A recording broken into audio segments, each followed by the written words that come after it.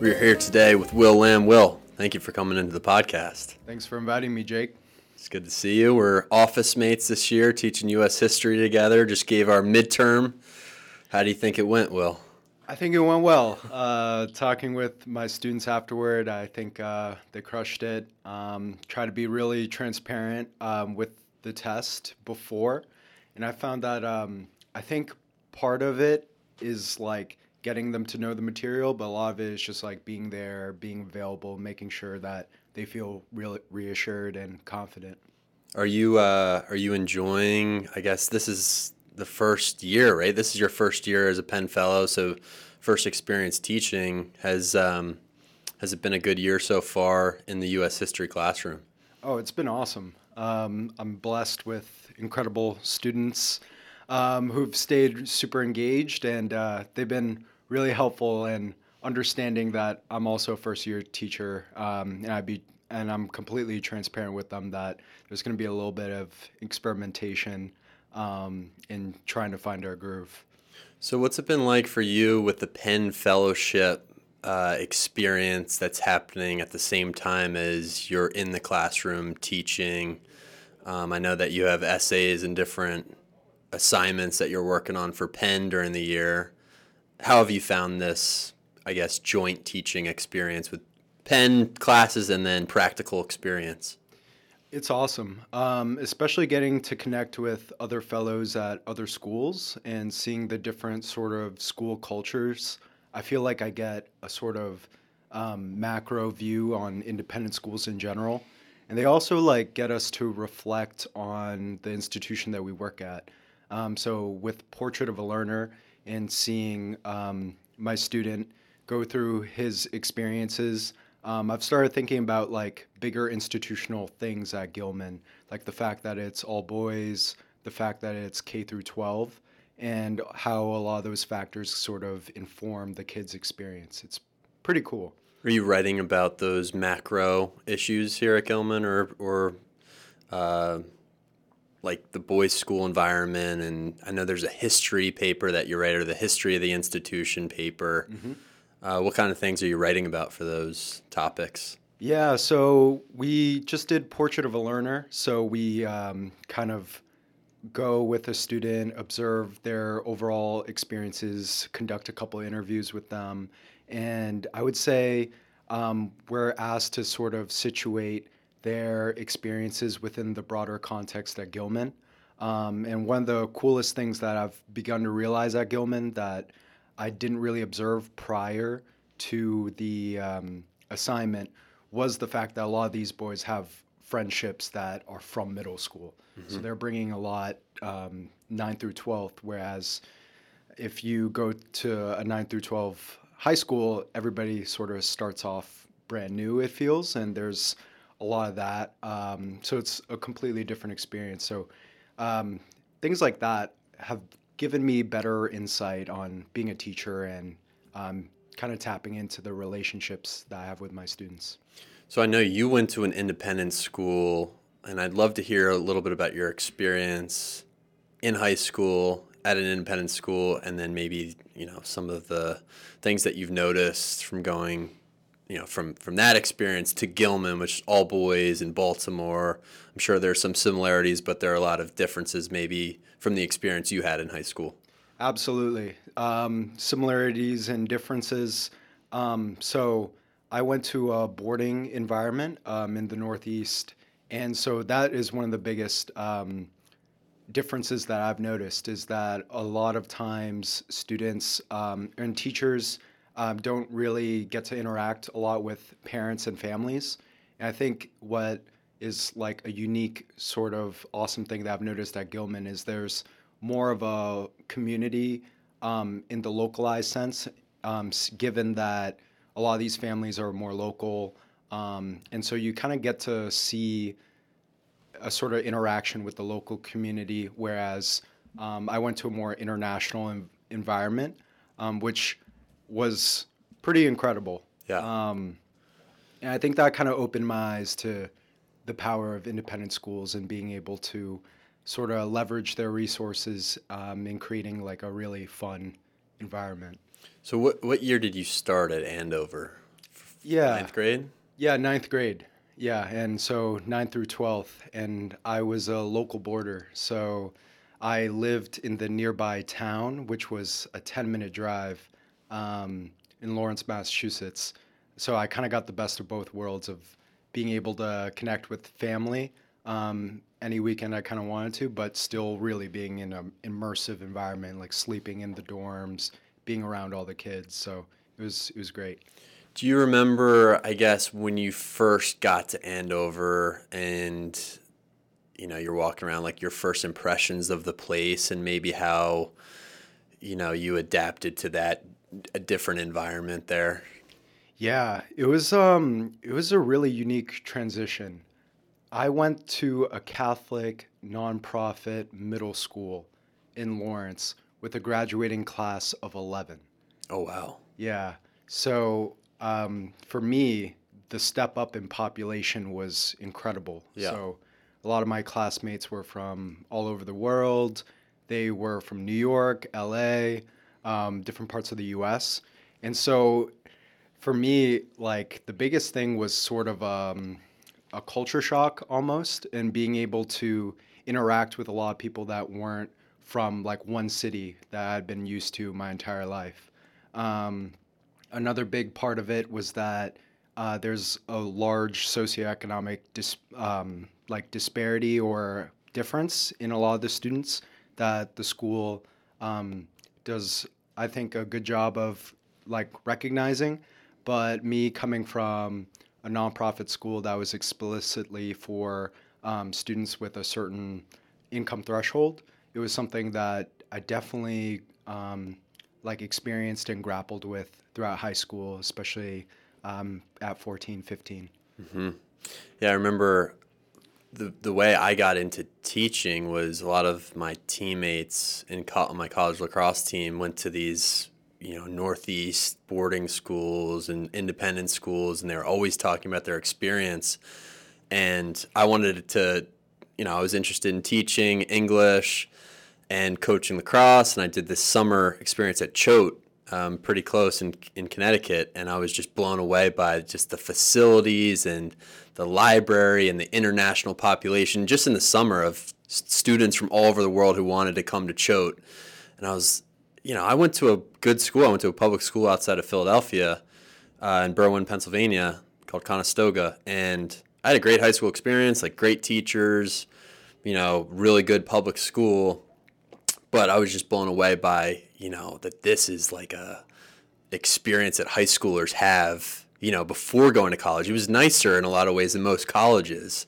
So, I feel like that is probably what the first time experience is like when you get to one of these prestigious New England boarding schools. You're like, wow, people actually go to a school like this. Yeah, I remember visiting campus and I was blown away. I think a lot of these schools have amazing resources for the kids, and it's pretty incredible that high schoolers get to experience that. Mm-hmm. Now, in the Penn Fellowship, what has your experience been like with some of the different schools and the different mentors? I remember when I was a Penn Fellow, I loved talking to some of the all-star teachers and mentors from these different schools because I feel like I could pick up so much valuable information from them and their experience and the different ways that they approach the Penn Fellowship. Mm-hmm. What's that been like for you? And I know, you only have, 2 times during the year where you actually go to Penn, and the other 2 meetings are on different independent school campuses. Yep. Mm-hmm. It's been a great experience. The other schools, getting to learn from seasoned teachers who've been teaching for over 15 years, it's a lot to absorb, and it's really great. I think the cohort model of being able to connect with other fellows who are in our position has also been super useful in getting to just like bounce ideas off of each other on what we're doing in our classes has been exceptional. It's also gotten me to reflect a lot on my experiences here at Gilman and how amazing of a mentor Matt Baum has been. Just super experienced, incredibly thoughtful, and he's been like really vital in my success and enjoyment as a first-year teacher. I remember observing Matt my first couple years teaching because I was trying to get some different perspectives of how to orchestrate the co-ed classroom with Roland Park and Bryn Mawr. And what I love so much about Matt's style of teaching is he's very, there's never really a wrong answer. He's very agreeable in the classroom. So whatever somebody says for a response or for an answer, he's always nodding his head, and you're on the right track, but he'll be able to steer you in a very, you're wrong type of way. I liked his, I guess, general approach in the classroom of creating conversation and facilitating discussion between these different schools, which can be awkward at first, as I'm sure you know. Absolutely. But he's just very good at that, very smooth. Mm-hmm. And he's super approachable, as you're saying. And that's a big thing I've been trying to do in my classrooms that I've noticed, is that kids feel really comfortable asking him questions after class, visiting him for office hours. So that sort of relational teaching is something I've tried to kind of incorporate into my classes too. It's good when students feel like they can ask you really about anything. So Matt has been great in kind of seeing him in action. So, Will, how did you get into history, and what made you want to become a history teacher? Yeah, Jake, I actually never viewed myself as a history student until junior year in high school, and I think it showed me the power of teaching and having someone who really believes in you. But I remember my history teacher, Mr. Racklin, in my U.S. history class, he taught us about growth mindset, and he gave me exceptional feedback on my essay. And every time I met with him one-on-one, he was approachable in a similar way to Matt is. And really, it just took him to see something in me that got me more interested in the topic. So I started exploring it more in college as well. And something that fascinated me within college is sometimes you can pick electives that are more specific to your interests. And I remember thinking about wanting to learn about U.S. immigration, wanting to learn about the Vietnamese American experience. And sort of that led me to history has always been a means for me to understand myself and understand my community, understand the world around me. And it's easy to get into a rabbit hole when you're reading about history and you're like, yeah, that is, I'm seeing that in my day-to-day experience or in the past. So I started getting really into pursuing history to understand myself and understand the world. Yeah, it's a really cool way of thinking about history. I try to talk to my students about why we study history and why history is interesting, because I feel like, when you're in high school, when you're younger, I feel like a lot of students think of it as just something they have to check off and get through and memorize things and regurgitate on the test. But now, this year, as I'm teaching history, I've always been into history. I've always found it interesting. I've loved learning about U.S. history for as long as I can remember. But now that I'm teaching it, I'm thinking more about individuals and how history is really a study of people, which makes it just so much more interesting. The nuances and the complexities and the hypocrisy of the individual. You could look at any person in history through that lens, and it just makes for such an interesting study. But yeah, I think this year it's been really important for me to talk to my students, as I'm sure you're doing too, about why study history. What are we doing here? What's the purpose of me giving you this, 31 multiple choice midterm evaluation? Absolutely. But yeah, how did you approach that? I guess that lens of immigration was what drew you to the subject, and what within immigration was so interesting to you? Yeah. So Lawrence, my hometown, is very much an immigrant city. From its inception, a lot of white Europeans came to Lawrence for a better life. There's a lot of history in Lawrence regarding like unions and labor history.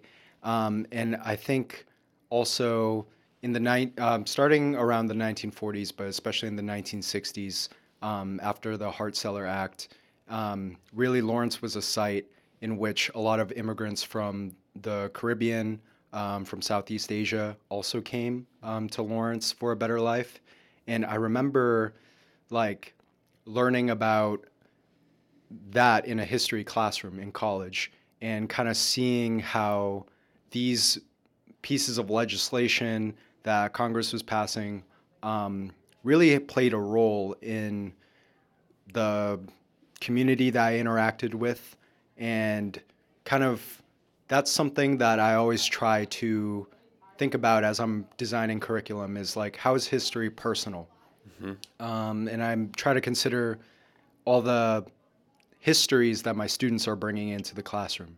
So on the topic of like when we were just discussing of making history feel important to students, I think that students learn best when they feel like the material has like a direct relationship to their everyday life. Right. So for me, exploring that history of immigration has been pretty crucial in developing my interest. Yeah. What was that class called, and who taught it, and what was the, I guess, structure of the college class you took? Yeah, it was called U.S. Migration/Immigration. So my professor put a lot of thought into not only talking about immigration, but also internal migrations within the U.S. So the Great Migration, etc. It was taught by Professor Deppenbush, who was an assistant professor at Colgate. Shout out to Professor Deppenbush. She played a huge part of my interest in history and my life in college. And basically, what I liked about that class was we had direct primary sources that just explained the day-to-day lives of immigrants throughout U.S. history. So, for example, we explored 1930s love letters sent back and forth across the U.S.-Mexico border. Wow.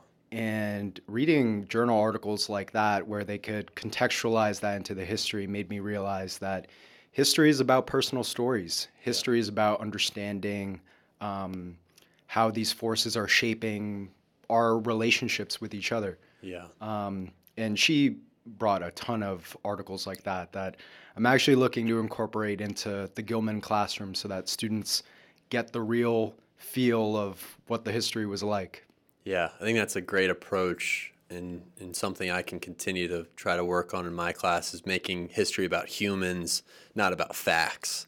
Mm-hmm. Because history is about facts, but I don't know how many students are going to be excited about learning, hard facts. Mm-hmm. It's much more easy to attach yourself to the human being, the person going through this experience, the emotions they felt, right? That kind of thing is much more lasting, or gives a much more lasting impression on the learner, I think. So in your class, what are you excited about going forward? What are some of the things that are working so far in your... Do you have two classes, right, or just one this year? Yeah, two sections. Two sections. Of Okay. U.S. history, so two sets of juniors. I think what's worked particularly well is I've talked to Matt about relational learning, and given that my classes are coordinated and that students are coming from different schools, that was a big thing that I thought about was how are they going to interact with each other? Our classes are really discussion-based for the most part, and so we need to cultivate like a good sense of community. So it can't just be Gilman students all sitting in one place and RPCS or in Bryn Mawr students sitting all together. Mm-hmm. So getting them with just like day-to-day icebreakers, making sure that all students feel welcome in the class has been useful in getting them to interact with each other. And I think it's been paying off dividends, especially as we're getting into December, January. And I think the students have been really engaged. I think when I've given, or in general, when teachers have given students autonomy as learners and a bigger role in the classroom and kind of try to minimize their own role, students really appreciate that. And so I think those are some big takeaways in my first semester of teaching. But in terms of topics, I'm super excited for the latter part of the year too, given just my own interests. Like I've thought about how I'm going to teach the New Deal, how I'm going to teach the Cold War. So on like the topics, I'm super psyched. Yeah, that's good because I haven't thought much about that. I'm like a week by a week taking it as I can, you know. I find history so exciting to teach. It's fun. It's challenging though. Like I would say maybe it's just because it's my first year teaching history, but I would say it's a little bit more challenging for me than English is because there's a little bit more pick and choose how you want to focus the class and what you want to focus on and what you might be leaving out if you focus on one thing. It's a complex subject, especially 1 year teaching all of U.S. history. Yeah, I think about that every day as I'm lesson planning. And I looked over all of our respective midterms to see what content we're covering. And I think it's cool that we have different emphases and interests that manifest in the classroom. And that's like something that I think about all the time, though, is that if I'm dedicating this 80-minute class period to one particular part of the subject, then there's an opportunity cost that I'm not covering something else. Right. So it's difficult, but I found that it's allowed me to be a little bit creative, which is cool.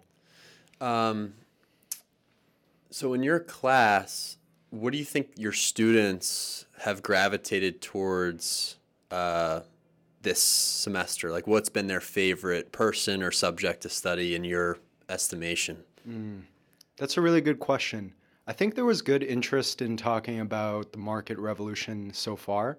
We spent a good amount of class time on it, and pretty much one of the coolest things about the market revolution is it's this time period in American history with radical economic and social transformations. So I think students like that they see how gender roles are changing through the market revolution, or just like how the country, the actual physical landscape of the country is changing.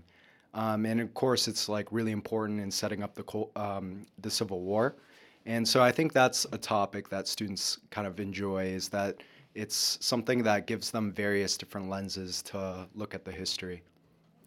So let me ask you my essay question that I had my students just complete.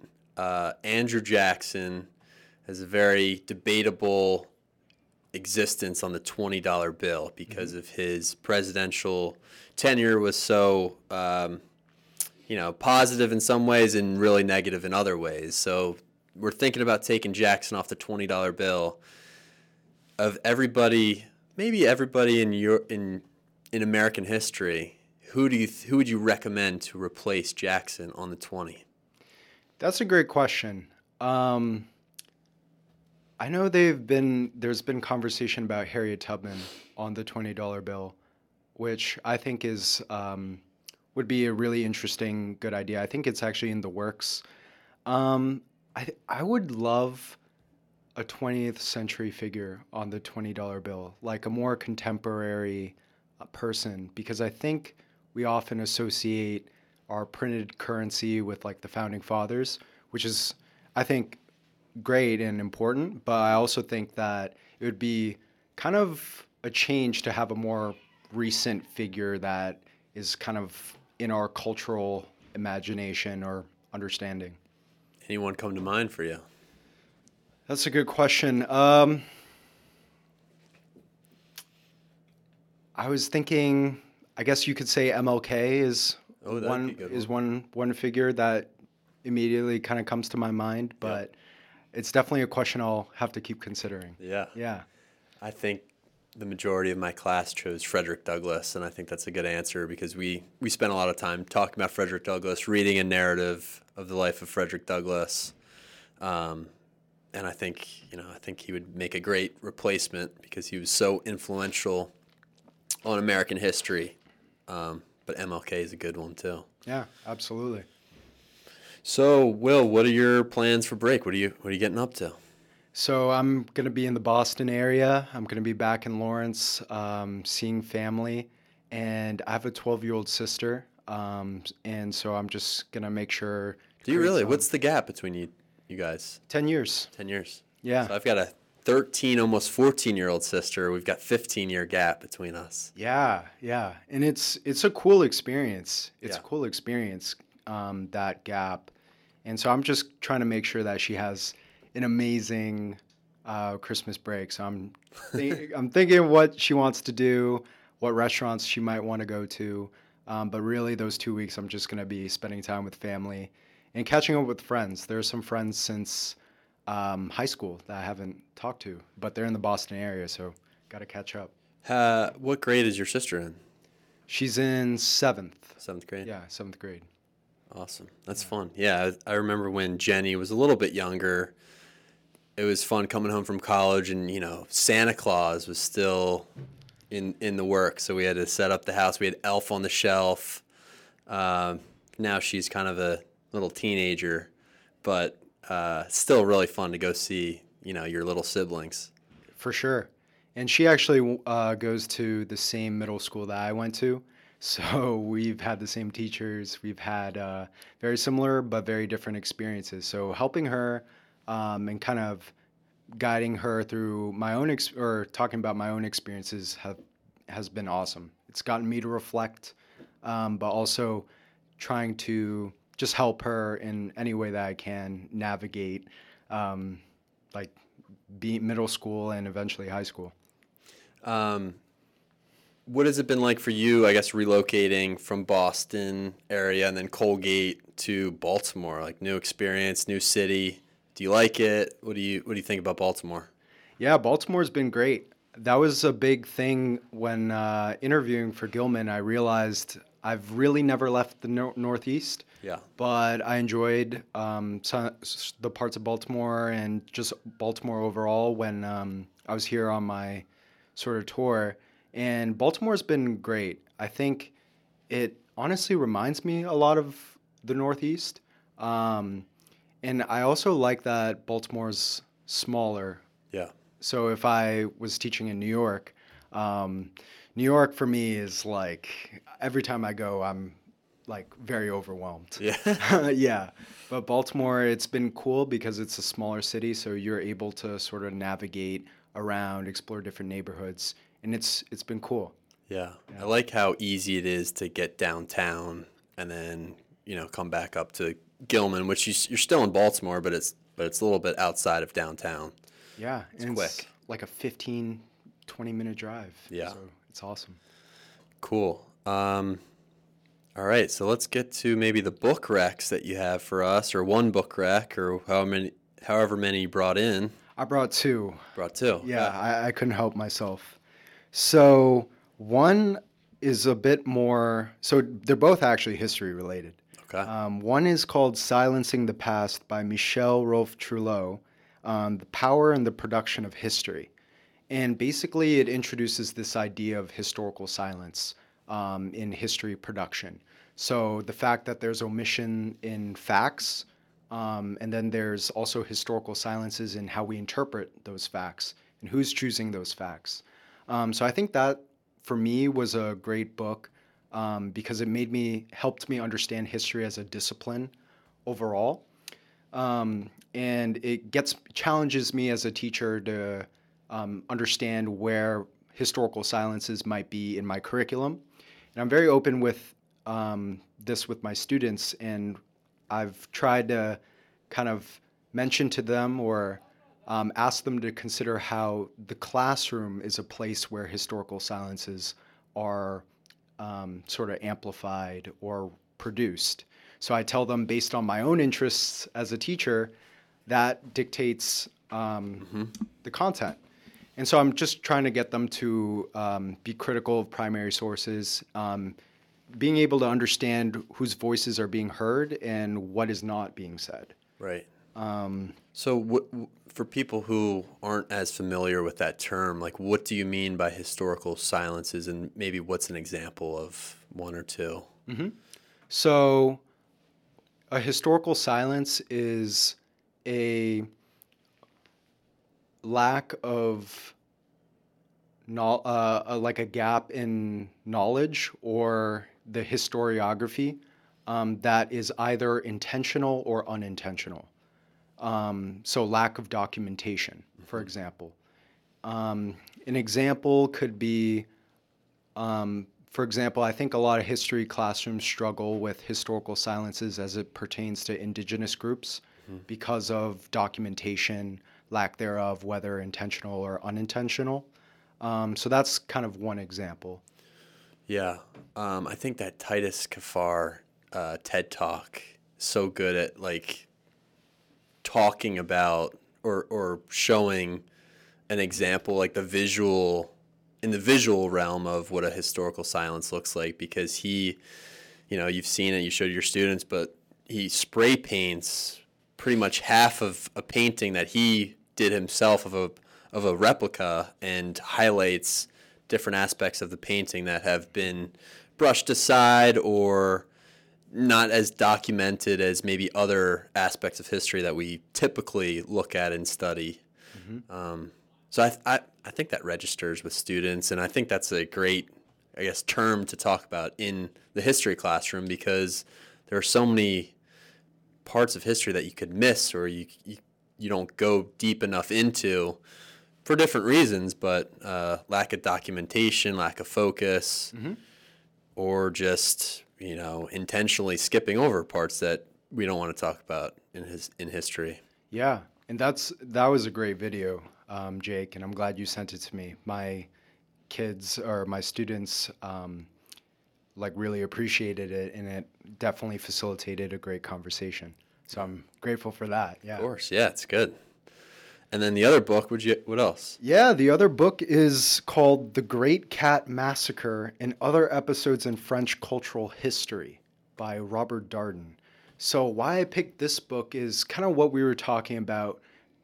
Unfortunately, a lot of students learn about history as a memorization of facts, but this is purely storytelling with robust ways of finding sources through folktale or through oral histories.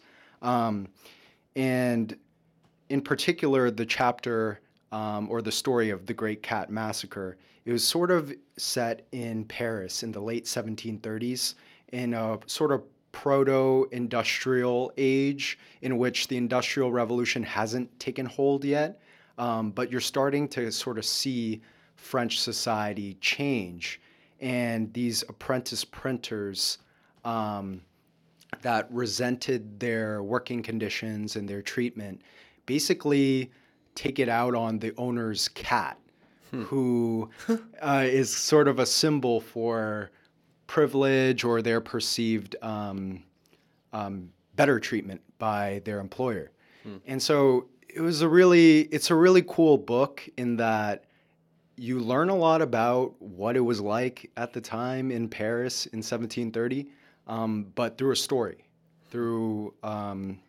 which that's why I recommend the book, is I think it shows that history is really storytelling. It's what we do with those stories. And I think there's a lot of great stories. That's just one chapter in the book. Oh, I like that. Yeah. Yeah, I think that's a good point too, because as much as, the textbook for a history class is necessary, I think this Jill Lepore, These Truths book has been helpful in my class, because she's so good at weaving all the facts and all the information that you need to know about American history into something that's readable as a narrative, and it's a little bit more exciting and interesting to read than the textbook, I think. Yeah, her prose is beautiful, and it's cool to read history in that way. Yeah. Yeah. So I'm definitely going to pull from Jill Lepore's These Truths. It's a great book. Any movies that you're looking forward to watching over break? I know this Killers of a Flower Moon I want to go see in theaters. The Rotunda Theater that I saw in Napoleon, it's $7 on Tuesday, so that could be an option today, maybe. That sounds awesome. Yeah. Honestly, like, I really want to watch some of the classics. Yeah. I'm the type of person who, like, hasn't seen a lot of the great ones, like Shawshank Redemption. You haven't seen Shawshank Redemption? No. Oh, there you go. So I'm probably going to watch some of the big names that have always been out there that your parents might talk about, but I haven't seen. Shawshank Redemption just is one that comes to mind. That's awesome. What do you like to do when you go home and you're in your hometown again? Like, what are some of the things that you'll do when you get back? Yeah, I actually have maintained a pretty good or close relationship with my middle school. So I've taught there over the past couple summers, and they're having a Christmas show. So I'm probably going to check that out, see old teachers, see my sister perform a play. But really in Massachusetts, or when I have free time, I just kind of relax with family. We'll go out to eat. I like to exercise with my sister, so she's been getting really into basketball. Nice. So we'll shoot some hoops for sure. There you go. Yeah. Do you go into Boston much? Yeah, especially coming out of high school. I actually didn't go to Boston too much. Like growing up just 45 minutes away. Yeah. I probably went under like 8 to 10 times. Yeah, you got to get ready for the traffic. Yeah. Getting in. The traffic is gnarly. So I'll probably take the train. There you go. Yeah. Is there a T stop in Lawrence? Is that too far? Yeah, there's a commuter rail. So easy, quick hour. I'm definitely going to explore Boston because I've only explored a couple neighborhoods like Cambridge, Allston, but there's a lot more out there that I want to check out. Great town for history, for a history teacher too. You know, you could go on the, what's the trail called? Freedom Trail, Faneuil Hall, North End. I mean, there's just so much history in that city that you could check out. Absolutely. I'll report back. Yeah. And maybe incorporate some of that into the curriculum. All right, Will, maybe one more question. From the people that you've met and you've gotten to know so far at Gilman, if you could recommend somebody for the podcast that you would like to hear more from and learn more about their background and what they're interested in, who would you recommend? That's a great question. I was going to say Mr. US, but you already had him because I think he's been incredible on this journey with me, super insightful. And I always love to hear his stories. I think somebody from the history department deserves a shout out, and I would love the Gilman community would benefit from hearing more about them. Miss Finnerty, Yeah. Miss Hampton, Yep. I think they would be great guests. Yes, I need to get them. We need to get them on. We've had Matt Baum on, Brooks Matthews, Mr. Slutkin has been on. Who else is in the history department? And I've seen all of those episodes too. Oh, you have? On 2x speed. Yeah. Nice. Yep. Thanks for watching, and thanks for coming in today, Will. It's been a fun time, and wishing you a great winter break. Thanks, you too, Jake. It's been fun.